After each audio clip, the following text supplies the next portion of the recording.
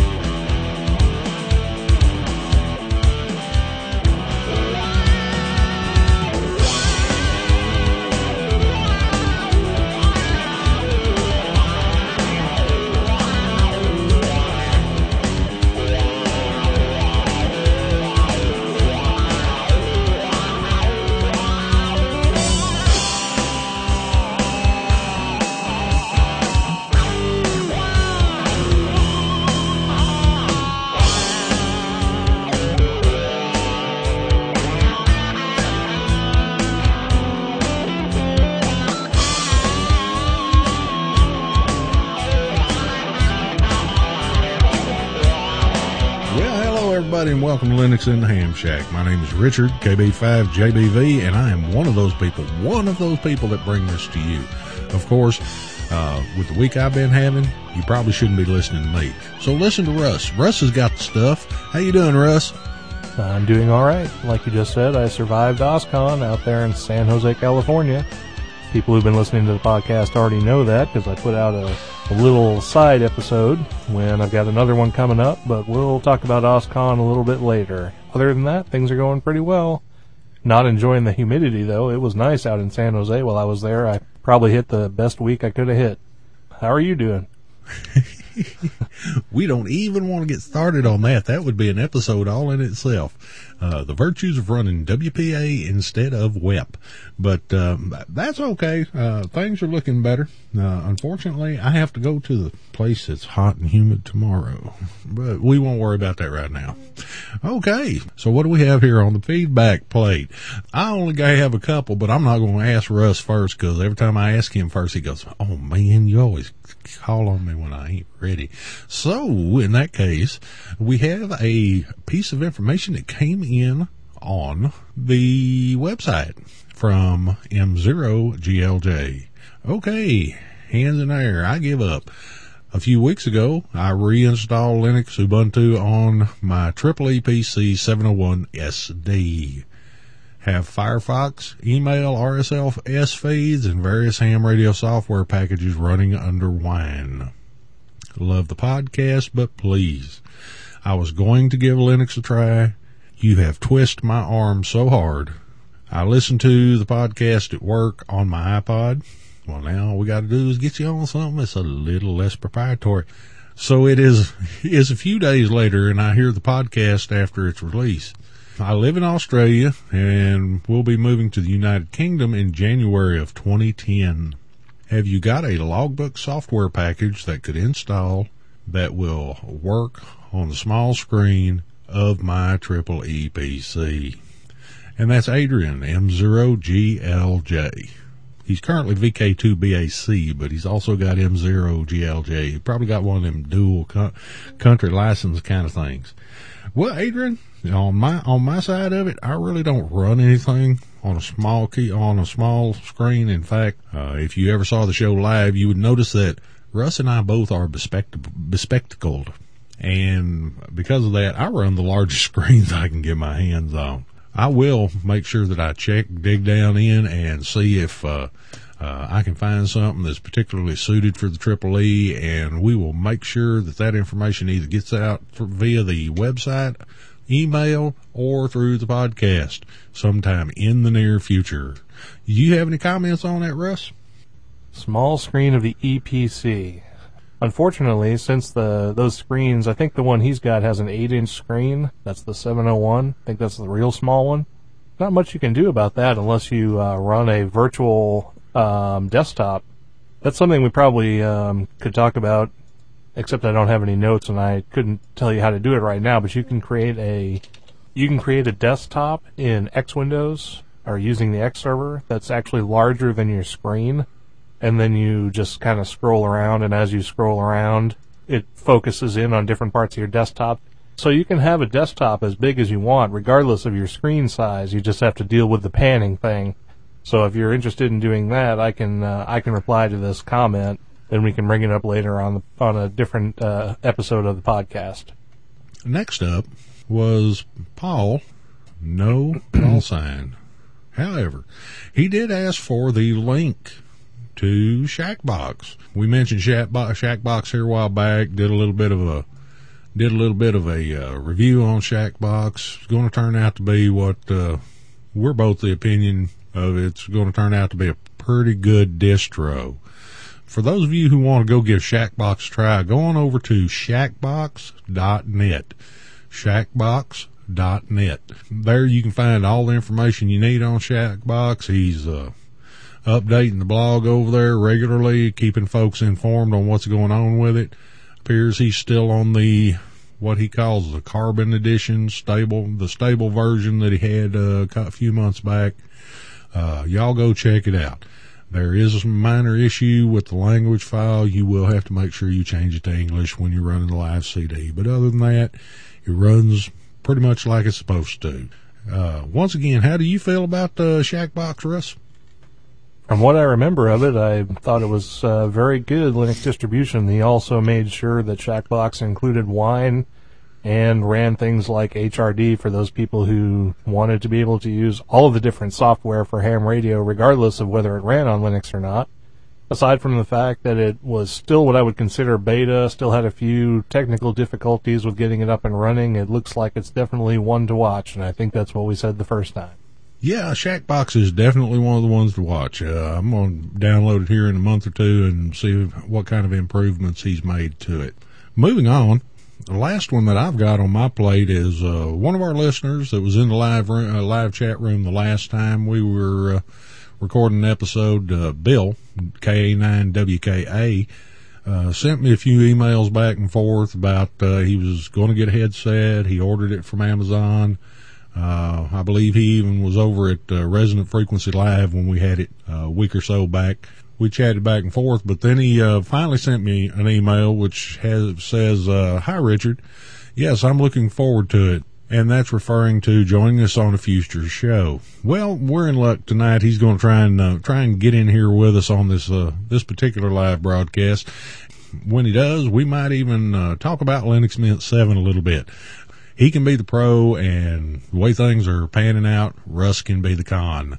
So, it says, yes, I'm looking forward to it too. By the way, I have been writing up my experiences with Linux Mint 7. Nothing terribly in depth, but a sort of, here's what I ran into narrative. Is that something you would be interested in placing on the LHS website? Or perhaps something we could talk about on the next LHS show, and then include in the show notes. Not pushing, just offering. Believe me, I won't be hurt if you're not interested. Naturally, I could send you a copy and you could use it or dispose of it as you wish. 73 is Bill, K9WKA. And Bill, I know you out there listening, and I'm going to point this to you, and I want everybody to hear it. Thank you for your submission. I do have it. I think I may have already posted it over at one or the other of the other websites. We haven't gotten it on the LHS site yet, but we will. For any of you that are interested in just going ahead and writing a little short thing, 200-300 words, which sounds like a lot, but it's not, concerning your experiences with amateur radio and Linux, please send those to us. You can send them to Russ over at K5TUX@blacksparrowmedia.com, or you can send them to me at KB5JBV@blacksparrowmedia.com, or one of the thousands of places you can locate us, including some places that I didn't even know you could locate us up until recently. What's your opinion on that one, Russ? I'm glad for the submission, and I'm sorry I was out of town last week and didn't get around to posting it on the website. I think I'm going to create a special place for submissions of that kind, so hopefully we'll get some more of those. And I'm definitely looking forward to a little verbal tete-a-tete about Linux Mint, because I've been having some problems with it on my new EPC. So we got some interesting things to talk about there, and maybe a little banter back and forth will solve some of those. So do you want to address this one about Windows 7? Windows 7. Yeah, you got it as an email. It came to both of us. It's from Paul Shirey. I don't remember if he's got a call sign. There isn't one in the email, but he says, "My name is Paul. I prefer Linux over Windows. It is just cool like that, but I was wondering, what do you guys think of Windows 7? Supposedly it's supposed to be better. Presumably better than Windows, early versions of Windows, not Linux, I'm guessing." Paul sent us that, looks like a couple of weeks ago. I don't think we got around to that. I don't remember talking about Windows 7, so... Yeah, I found it. It slipped through the cracks. So what do you think of Windows 7? Windows 7, haven't seen it. I've heard a lot of hype. I've heard a lot of people say good stuff about it. I really haven't heard anybody say anything bad about it so far. But the proof of the pudding will be the same as it is with all editions of Windows, and that will be when it's finally released in their general final release. We'll have to wait and see how many things that don't work. If everything works, and it is as much better as I've been hearing, we may have things going on. However, I did find an article the other day that says CodeWeaver's crossover is going to overtake Windows in a couple of years anyway, so who knows? I read that little snippet, and that was a lot of fun. I think we should post that on the website. Everyone should read that one. Well, I posted it over on Facebook. I'll have to grab it and pull it over and stick it. In fact, I think I sent it out on Twitter too. Yeah, I think that's where I found it. I think I got your tweet about it and took a read of that, and it makes me feel even better about Jeremy over there at CodeWeavers. I've seen him at several conferences, and I know he's a good guy. He's always entertaining to be around and very personable and everything. And now that I read that, I think even more highly of him. Well, with all the grief that Windows has laid upon my head over the years, it gives me the warm and fuzzies to know that they've got some competition. Yeah, I will. Okay. Well, let me give my 1 minute impression of Windows 7 since I have actually used it. The thing of it is, I find that it is a lot better than the other Windows distributions that I've used, including XP, which I thought was probably the best one. Although 2000 was pretty good too. I have had some problems with the beta version that I downloaded getting networking to work. It works fine, but every time the computer goes to sleep and you bring it back up, the networking is dead, and you've got to jiggle a few knobs to get it working again. So I haven't been too impressed with that, but I've been real impressed with the speed. The interface is much cleaner looking, but I think the thing that's most interesting about Windows 7 is that it comes on the heels of Windows Vista, so anything they put out that's even remotely better than Vista is going to be well praised. I think that's where they are. It doesn't matter what they do, it's got to be better than Vista. So there's my 1 minute on Windows 7. And I'll tell you right now, I ran the copy of Windows 2000 Pro over here for a long, long time. Let me tell you, that was probably the most impressed I ever felt with Windows was with that Windows 2000 Pro. There was just about nothing it wouldn't do, except DOS. Well, it had stability on its side too. Yeah, it also had the server edition. I had both of them. But as far as Windows 7 is, I mean, if they want to get back in the game, they're welcome to do so. But one of the problems some of the bigger bigger Linux distributions is running into is one of the things that Microsoft has had against it for a long time, which is it's just got a big butt. It's bottom heavy like nobody's business. Yep. That right there is the biggest problem. But it's my understanding that Windows 7 doesn't run on anything less than a gig, does it? You are supposed to be able to run it on a gig and less. I believe their minimum requirement is a gig, and you probably wouldn't want to run it on anything less. I'm running it on 2, I think, and it's speedy on 2. Let's see, I got a gig there and a gig here and 500 there and 640 over yonder and 256 in the new one. So I guess I'll just have to stick with what I'm doing. Well, you could probably get away with less than a gig if you turn off all the video features. Video features? iCandy? Yeah, turn off all the iCandy, to make it look just like boring old Windows, and then it'll run under a gig. It has iCandy? It does have iCandy, yes. In a minimal sort of way. I do have one more. This one is from KO4RB. one of our listeners who sends a lot of feedback. This was a comment on the Linux in the Ham Shack website. It says, glad to hear that you've turned to the green side. Mint is my favorite distro, and I'm always glad when others see its benefits. In fact, I think that Mint is one of the easiest distros for former Windows users to get acclimated to. As usual, another great show. Ray, KO4RB. So I want to thank Ray for sending that in. Thank you for the praise. We always like to hear that the shows are going well, and that people are still enjoying them after 18 and a half of them. Yes, I have turned to the green side. I have had some problems with my ePC getting Linux Mint to run, and I've had some problems with the webcam that people who watch the live show have noticed. But I've figured out what's wrong with that, and we'll probably talk about that a little bit later since it is a Linux topic. So what else we got? We got some folks in the chat room here talking about stuff. Yes, we do. They're talking about Webcam works webcams. in Mint for Rodzilla.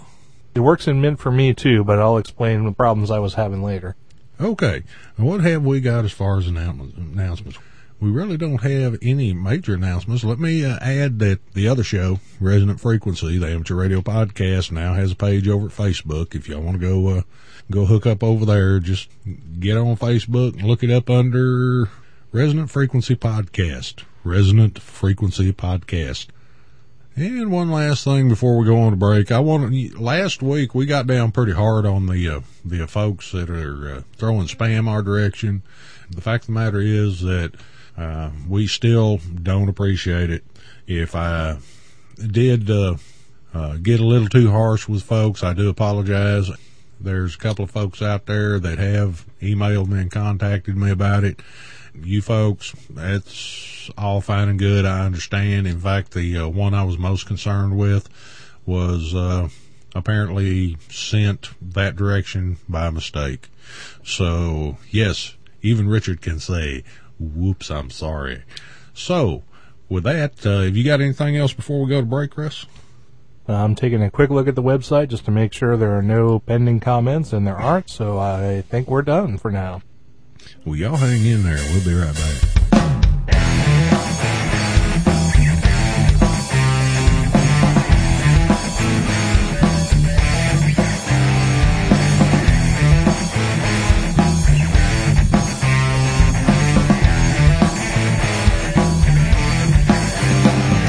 Children's hearts are frozen cold, their skin so softly peeling from the sun. For this causes a freshly emptied mind and a gun. Hearts of coal and tongues of ice, your twisted little training has begun. All they need to fight for this cause is a freshly emptied mind and a gun.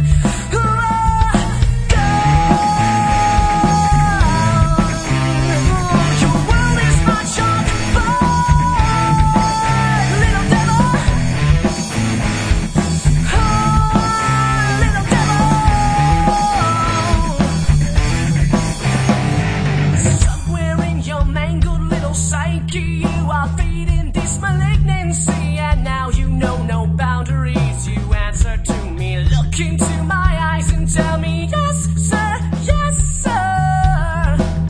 Oh, yeah. Somewhere in the deadest of the seas, I'll show you our reality and cleanse you of all semblance of a youth.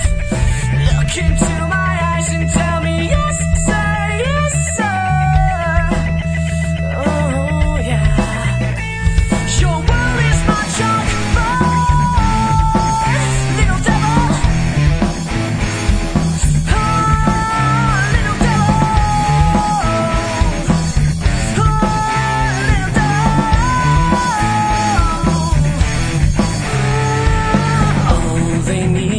Fight for this cause is a freshly emptied mind and a gun. All they need to fight for this cause is a freshly emptied mind and a gun.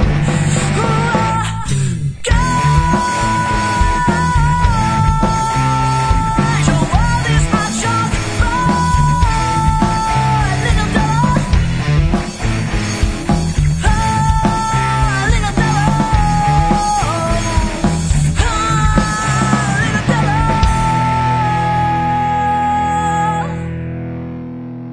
Okay, and we're back.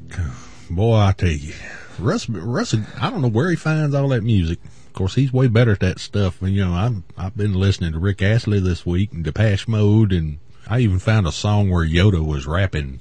Been listening to that. Quite enjoyable. Now, if I'd found Yoda rapping, I would have put that in the podcast. It really doesn't work without the video. We can pull it in, put it on the feed here at YouTube here at Ustream, because we can pull in YouTube videos. Well, we have a guest tonight. I want y'all to put your hands together for Bill, KA9WKA.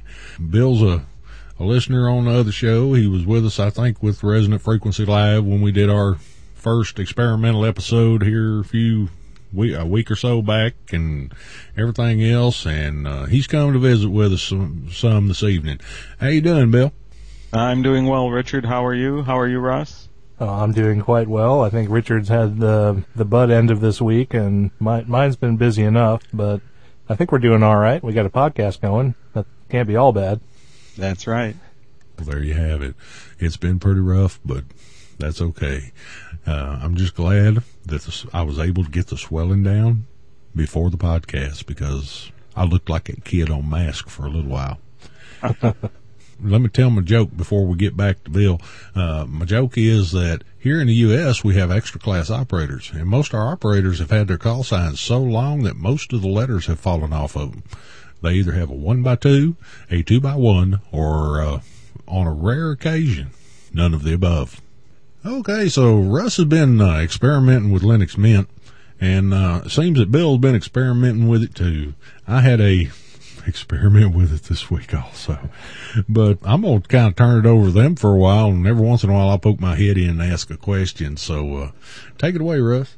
I've already spouted off about Mint in the past couple of episodes because I'm a new convert, and I read a bit of feedback there from KO4RB about that conversion. Bill has been nice enough to send us a little treatise on his experience with switching over to Linux Mint, and we're going to let him talk a little bit about his experience, and then I'll jump in, and then Richard can come in and aggravate the both of us. So, Bill, what do you think about Linux Mint? Well, overall, I think it's quite a nice distribution. I should preface that by saying that I'm a Red Hat geek. That was the first distribution I ever installed back at 4.2 many years ago. So that's kind of where I cut my teeth on Linux, and I've always had a soft spot for the Red Hat-based distributions up through Fedora something or other, and then through CentOS, which was what I was running up until very recently on a machine. But after hearing all this good stuff about Ubuntu and the various other Debian-based distributions, I thought I would give Mint a try. So I dug a machine out that was not being used for anything else and installed Mint on it. And then overall it went pretty well. I did have a few glitches. It didn't like my PS2-based trackball at all, generating random click events and mouse motions all over the place every time I touched it. And rather than fight with the software, I just bought a USB version, and it all worked out fine after that. There was something else that gave me a little bit of grief with it, and that was a screensaver of all things. I had it set to random, and when it hit one called Molecule, the whole machine just locked up. There was very little I could do but reboot. Fortunately, that was documented somewhere on the web, and even with instructions on how to disable it once it's been enabled. Unfortunately, that's an old bug that's been around for a couple of years and no one's fixed it yet, so I'm not quite sure what the real answer is other than to disable the Molecule screensaver. That's been an issue. That's been an issue with some of the screensavers on all the different distributions for years. I love that Matrix screensaver, and unfortunately, there's not many distros you can run it on. But I'm sorry for interrupting, Bill. No, that's quite all right. I like the Matrix one too. Well, which Matrix one? The regular one or the GL one? Yes. Well, yes. Okay, well, I mean the other one, the non-3D one, is kind of poor in my estimation. But if you don't have a GL or a 3D enabled, card, I guess that's what you got to live with. But let me act like the moderator interviewer here for a second and go back and ask why you mentioned Debian and Ubuntu and all of the distributions that are based on it. So of the hundreds or probably thousands of them out there, why Mint? Oh, primarily because of endorsements by the fine fellows at Resonant Frequency and Linux in the Ham Shack. That piqued my interest, as well as some fairly nice comments I heard on Linux Outlaws. So I figured, why not give it a try? So back to the screensaver bug, I'm just curious if that was something related to Mint or if that's something related to all the distributions in X.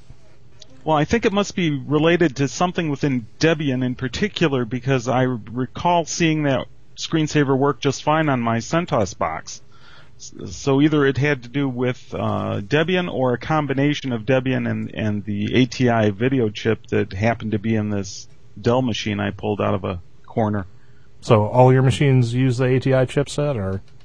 Yeah, I think this is at Work Realized, and so I kind of limited on what I can grab. But the ones that were no longer being used for anything work-related all seem to have some sort of ATI chipset on the system board, or that was the video card that it came with. Okay, yeah, because I personally am of the NVIDIA persuasion, and I'm not sure about Richard. I'm of the take what you can get persuasion. Okay, I've got so a couple of them that are NVIDIA and a couple of them that are Intel, and a couple of some of them need to be applesauce. Go ahead. Well, I will say that my EPC, of course, has the Intel chipset because there's really not much you can do about that on an EPC. But anyway, let's go back to Bill and his experience with the good side of Mint. Well, the nice side is the having updated repositories and packages and patches, for that matter. I was running a very old version of CentOS, and they were no longer supplying updates very often for it. Certainly, they did not have the Firefox version 3 series out, and if I wanted to install it, I would have to have upgraded almost everything else anyway, so I figured this was an ideal time to replace it with the whole distribution with something else.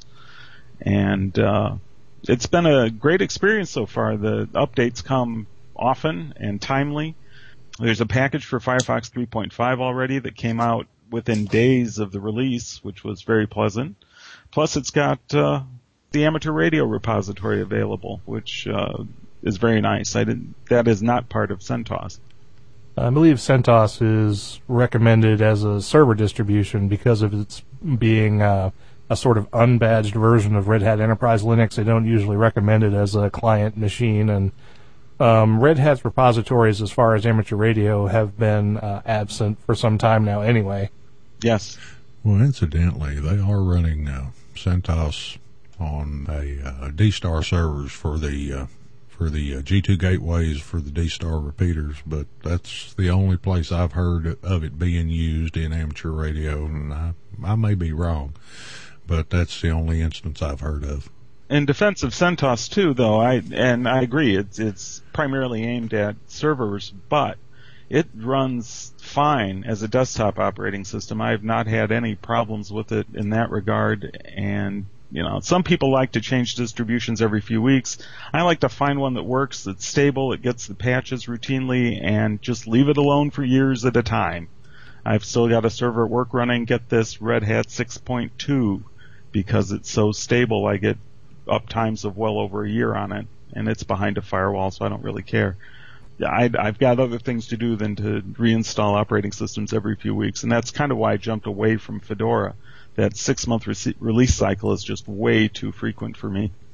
Yeah, I was going to ask why you were still using CentOS. Was it because it is Red Hat essentially under the hood, or because Fedora does have a frequent release cycle, and the fact that Fedora is sort of Red Hat's playground for experimental software and can be a little twitchy at times? Absolutely, yeah. It's their test bed, and that's fine for what it is. I don't always want to be a guinea pig, though, so I prefer something that I know is going to be stable. CentOS certainly is.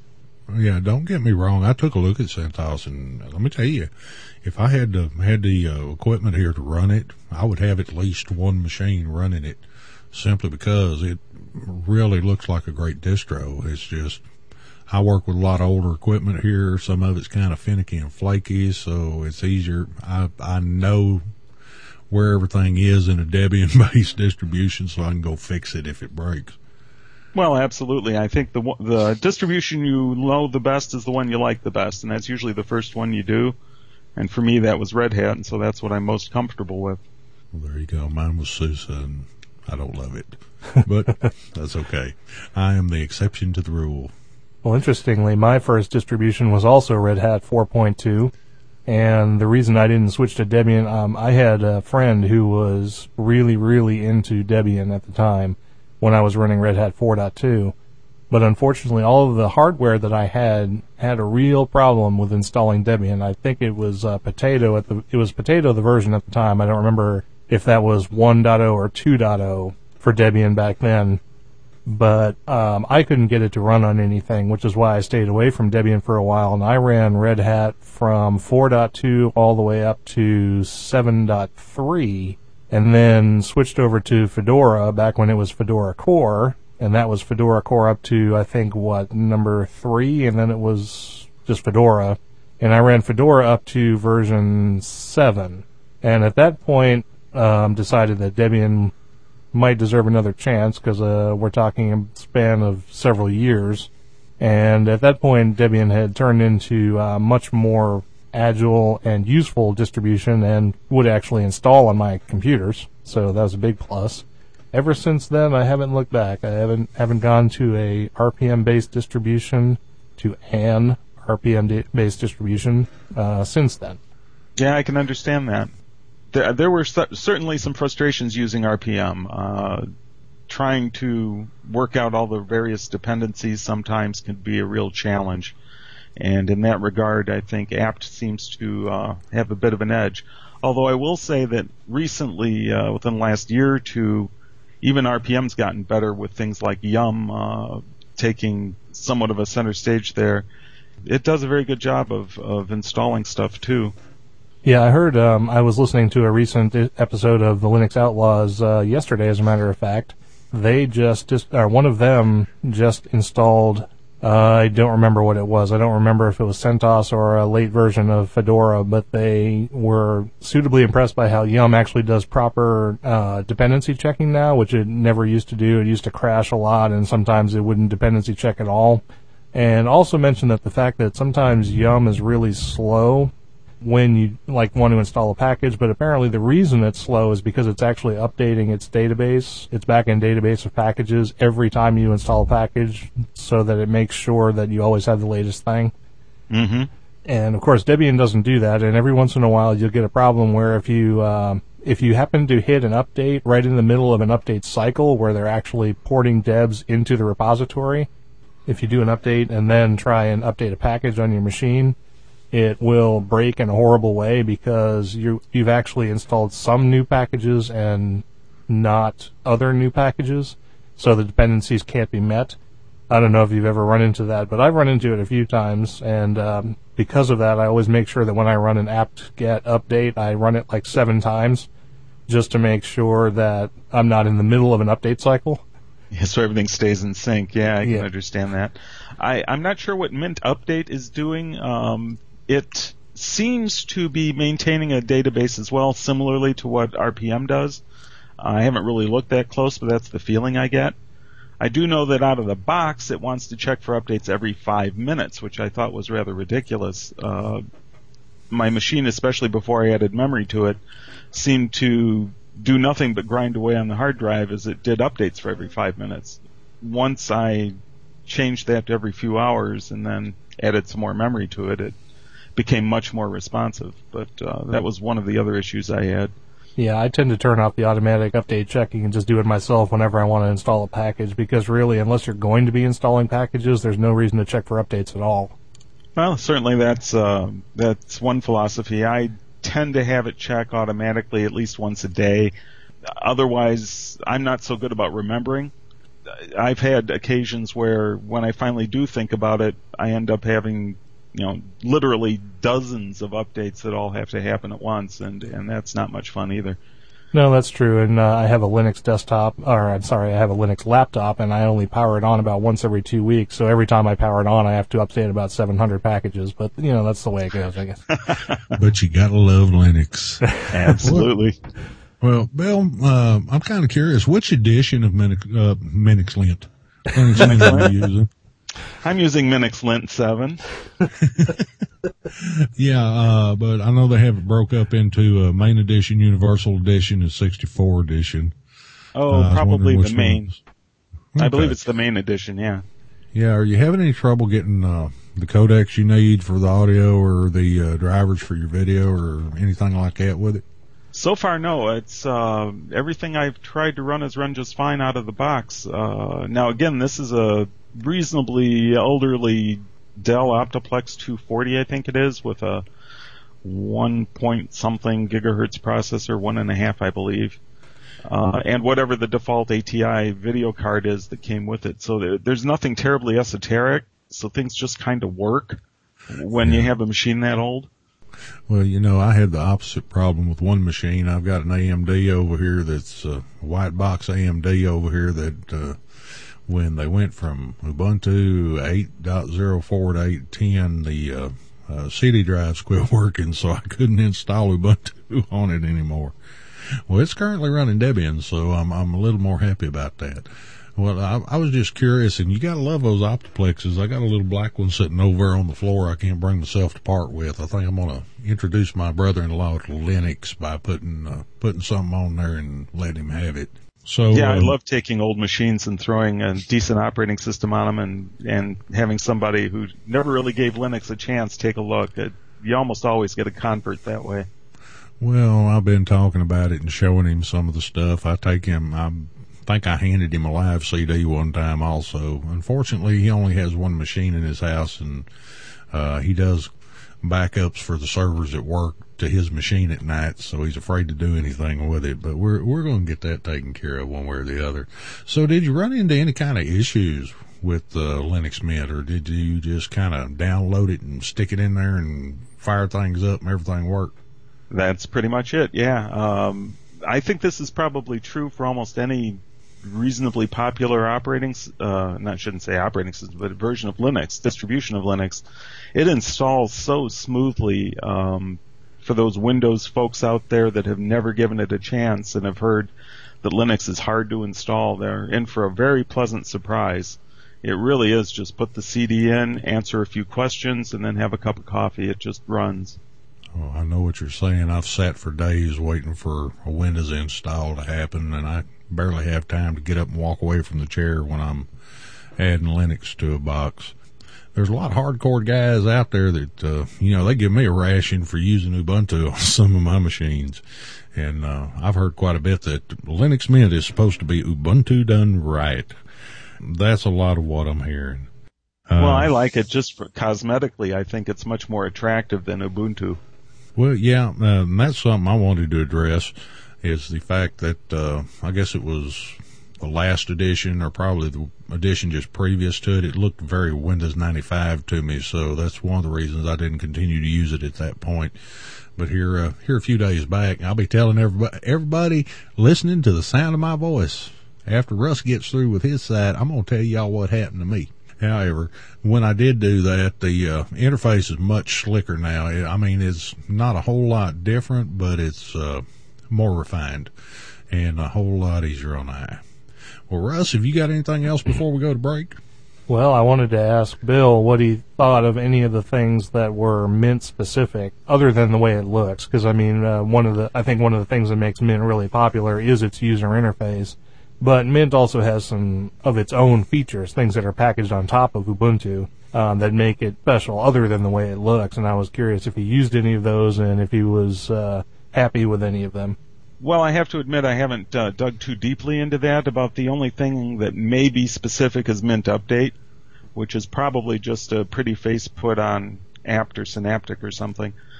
Other than that, this is a machine I'm using at work as pretty much just as email and internet. We have both a corporate network and a DSL circuit, and this is attached to the DSL circuit strictly so that I have a parallel means to the internet in case the corporate network goes out, which has happened. So other than surfing the web and email, I don't really use it for a whole lot else. That's kind of the answer I was expecting, because I don't use a lot of the Mint-specific features either. In fact, I don't really know what a lot of the Mint-specific features are, other than Mint install. And the updater, the thing that shows the little lock icon up in the taskbar or down in the taskbar, I guess my Mint install is a little bit different, because as soon as I install it, I create the toolbars that look exactly like Ubuntu, because I like the way they did the taskbars. I don't like the single taskbar thing. So I always run two, and I make it look exactly like Ubuntu, other than the fact that it's got a green tint other than a brown tint. So yeah, other than Mint install, I'm not actually sure what they put in there either. I suppose I could look through the dpackage repository and find out all the ones that say Mint instead of Ubuntu and see what they've done. But other than that, and the fact that Firefox starts up with a Mint page indicating the distribution, that's about all I've seen. So I really wasn't expecting an answer there. I was kind of curious, and I was going to use that information if you had any. Yeah, sorry. No, I guess I'm pretty much in the same boat there. Although and maybe this is just my experience with this machine, but it seems like GNOME's a bit more resource hungry than KDE was, at least the version I had with my CentOS box, because I definitely had to do a memory upgrade to get the same user experience at the keyboard that I had before.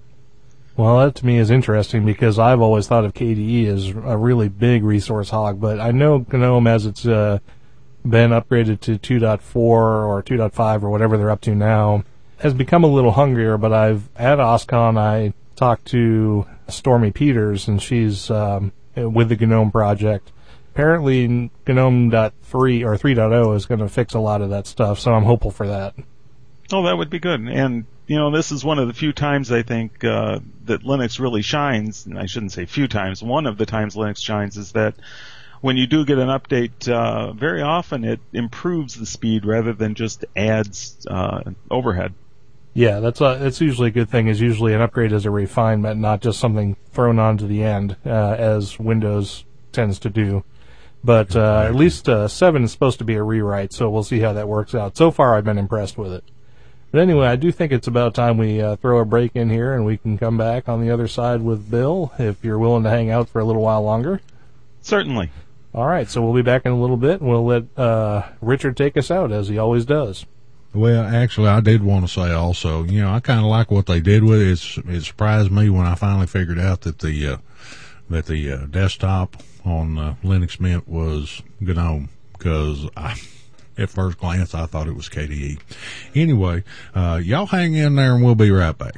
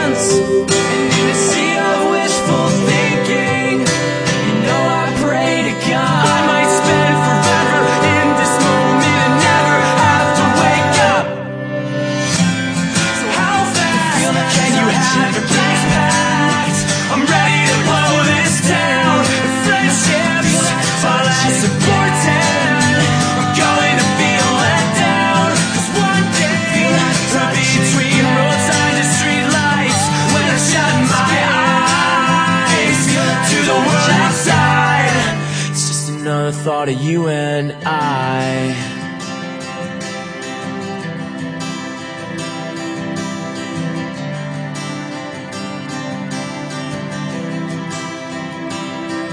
So we'll blame it on learning.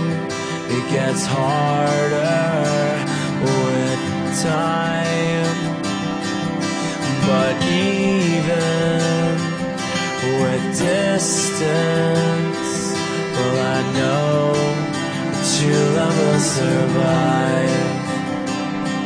So we'll blame it on learning. It gets harder with time, but even with distance, well, I know that true love will survive. Okay, and we're back. The great debate rages on. Linux Mint versus Linux Mint, and even Linux Mint. I, on the other hand, am just happy to have an operating system that runs on any machine at all, because I found out today that the only way I can have a civil conversation with my youngest child is via the chat room. So we've heard Bill's side of it. Now we know Russ has got some downside, and I got a little downside myself, but that's okay because my downside's my fault, not the fault of Linux Mint. So let me go ahead and turn it over to Russ. And well, I don't think my downside is really a downside. It's probably more because of my choice of wanting to use Linux Mint on an EPC rather than Linux Mint failure to run properly on it. I started out thinking that I was going to try one of the Ubuntu EPC remixes like Easy Peasy or Ubuntu or whatever they're called, but I decided that since I liked Linux Mint so much on my desktop PC and my regular old laptop, that I would pick up an EPC and see how it worked on there. And overall, it wasn't bad at all. I started out thinking that I was going to use UNetbootin to get it on there, but I found a website that showed an easier way to use Pendrive Linux to get Linux Mint installed. So I used Pendrive Linux with a USB drive, got Linux Mint installed, and it installed well, fired right up. And we're talking about one of the 10-inch Asus EPCs with a gig of RAM, and I believe it's a 120 gig hard drive in this one. Might be 160. It's the navy blue one for people who care about that. And I got it installed, and everything seemed to work fine. The only problem I had with it was the wireless driver wasn't up to par. It wasn't working at all. It turns out that a simple upgrade to the kernel to use the ATH9X kernel module fixed the wireless problem without any issues. When it fired up, I did have to make one configuration change. I had to add the WLAN configuration to an etc file, and I can't remember which one that is right now. So the Wi-Fi came up just fine. I still have not been able to get the wired Ethernet to work. I've found a couple of kernel modules that are supposed to work with it, but they don't. Most people probably wouldn't consider this a problem. If you've got wireless working, why do you need wired? But it would be nice for the interfaces to actually come up when they're supposed to, so I consider that an issue. As far as use of like the keypad, the keyboard and the touchpad and all of that stuff, everything works great. And I even have Compiz enabled on it, and it works reasonably well. It's a little flaky at times, a little slow because it is a netbook after all. It's not supposed to be handling all this 3D graphic stuff, but it does work. So overall, my impressions of Linux Mint on an Asus EPC are, pretty favorable. I wish the wired networking would work. Oh, and the other problem is there are supposed to be in the remixes some applications that are designed to control some of the EPC functions like power control and Atom processor control and things like that. I haven't been able to get any of that stuff to work either. So as long as I either keep it plugged in or don't mind that the battery gets drained in about 2.25 hours, everything is cool. But like I said, I think these are functions of the fact that I've installed Linux Mint, which doesn't have a netbook distribution, instead of installing a operating system that is for netbooks. that's my semi-negative things about Mint, and they're all my fault, not Mint's. So now that I'm done spewing on about Mint, Richard can tell you about his little problem or issue or whatever it is he has to say about Mint. Well, actually, to tell you all the truth, I really don't have a problem with Mint. And in fact, it was probably me and my equipment other than. I told Russ earlier before we started the podcast, I had an intrusion through my wireless network this week. And I've spent quite a bit of time trying to fix some of the stuff that got broke. One of the things, one of the machines that was down and not really salvageable without another install, I went ahead and stuck a Linux Mint 7 live CD in and played with the live CD. And I liked it so much that I was going to go ahead and install it on that machine. But unfortunately, once I got the install done, the machine would get all the way to loading the desktop and then it would stop. So that is probably an issue with this equipment, especially since that machine is one that my son brought over here because it had a blown up power supply and I replaced the power supply in it. But the other side of it is I really had a ball playing with that live CD because even though it did run slower than a hard drive install, it ran quicker than some of the stuff I've been running over here. It was pleasing to the eye, and that's a big deal when you spend a lot of time in front of a computer, and Russ can verify this. If it looks good, it's easy on the eye, then that is definitely a plus in an operating system. Plus the fact there wasn't anything that I tried to open, listen to, look at, whatever, that the codec or whatever wasn't already there, so that I could open it right up and take a look at it. Of course, that was live CD. I don't know if that comes into base install. But as a whole, I'm a big fan of Linux Mint. And I've been sitting here racking my brain trying to figure out whose show it was that they interviewed the guy that's in charge of Linux Mint about a year and a half, 2 years ago. But he was right. They take whatever the long-term release of Ubuntu is, and they refine it and work on it. And it's really a polished piece of work. So for those of you who are listening to us, for the amateur radio side of it that haven't moved over to Linux yet, whereas I used to be a big fan of if it's going to be your first Linux distribution, go to Ubuntu or Kubuntu, I think you might start with Linux Mint. And if that doesn't work for you, then work your way back down. So let me go ahead and turn it back over to the guys who actually are running the operating system and know what they're talking about, because y'all know I had to have my time run in my head, or it's just not a podcast that I'm on. What kind of things do you do with your Mint install? I mean, it's not specific to Mint, Bill, but what kind of things do you use it for?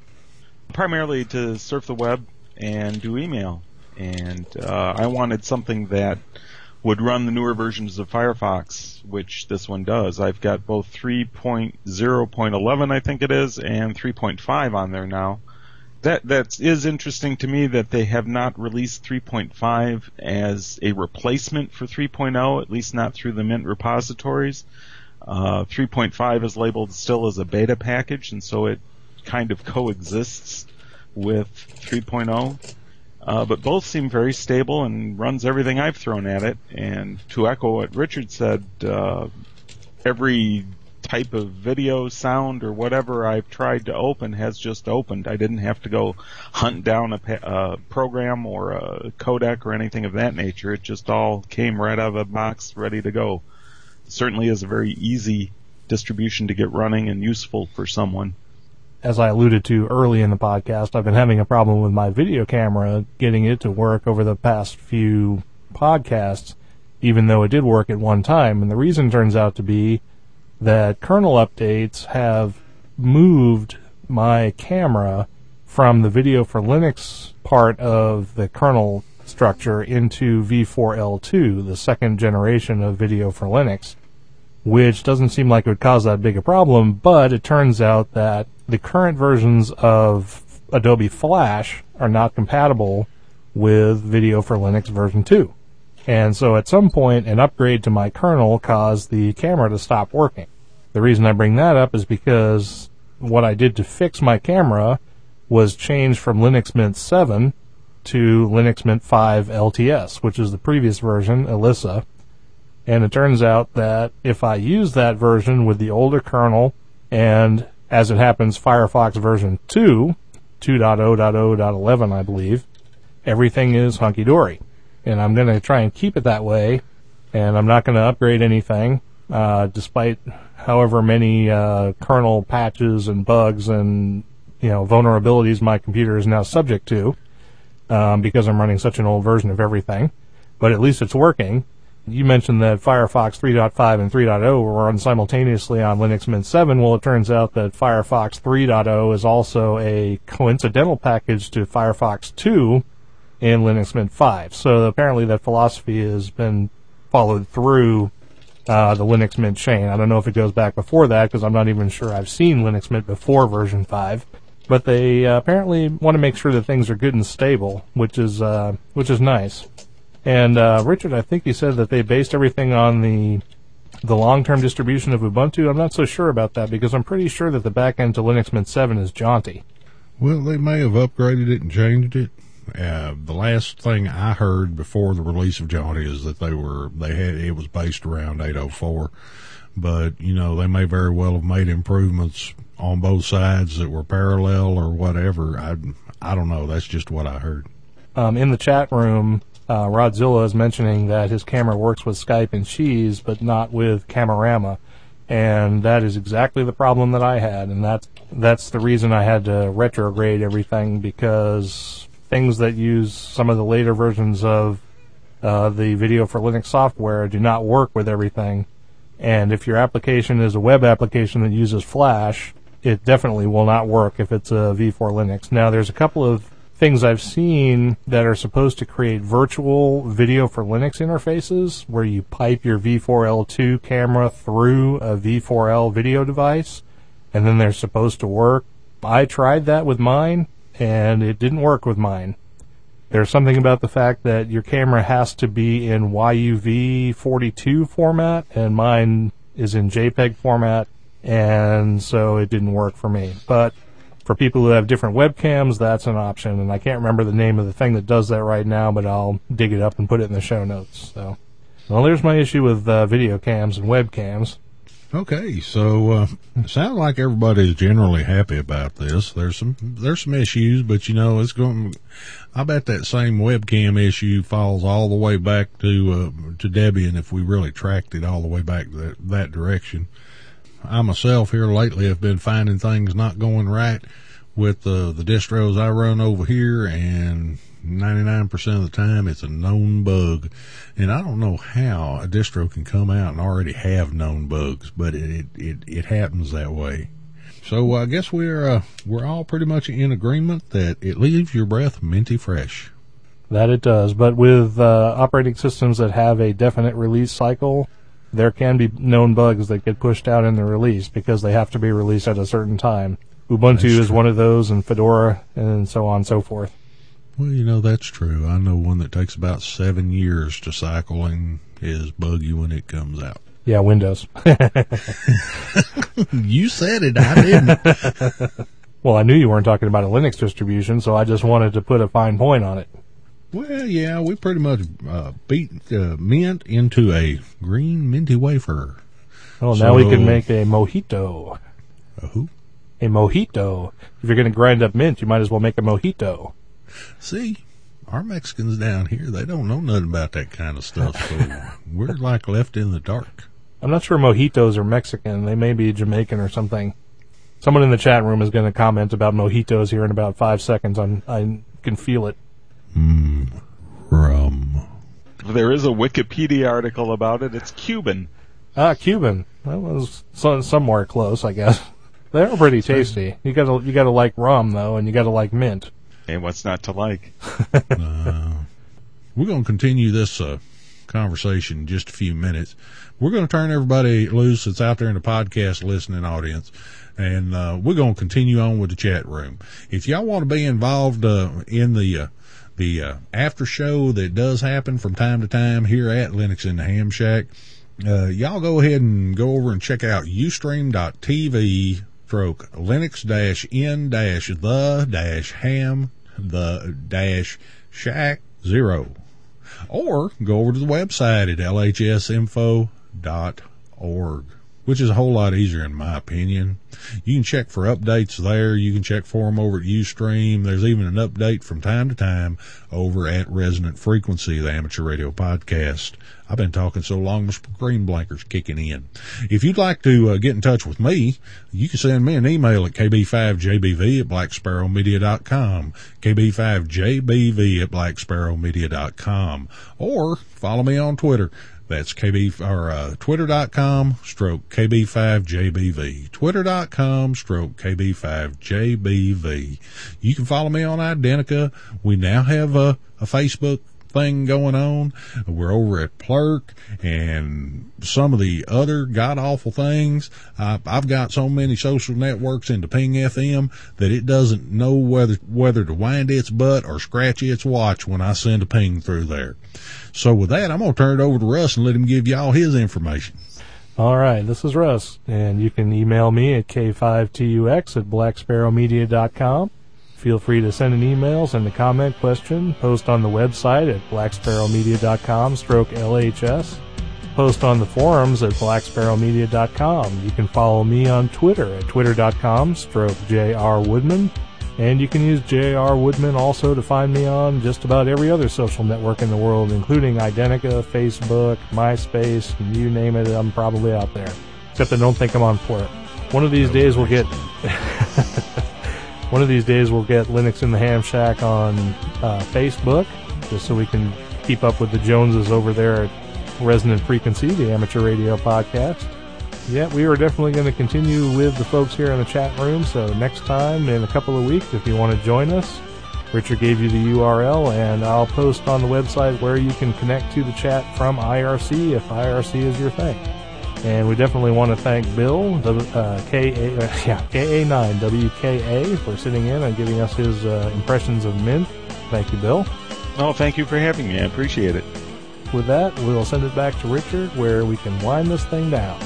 That's right. Last but not least, y'all, those of y'all who are eagerly anticipating the second edition of Resonant Frequency Live, there will not be one this week.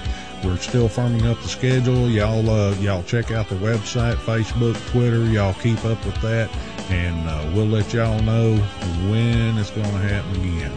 Hopefully we can coax Russ into it, whether he likes it or not. So with that, I would be Richard in the bunker in Ball Springs, Texas, and Russ would be up there in the pine forest, and he's not bashful about it. And y'all be listening for his special episodes from OSCON. So from here just outside of Dallas, Texas, we'll see y'all later.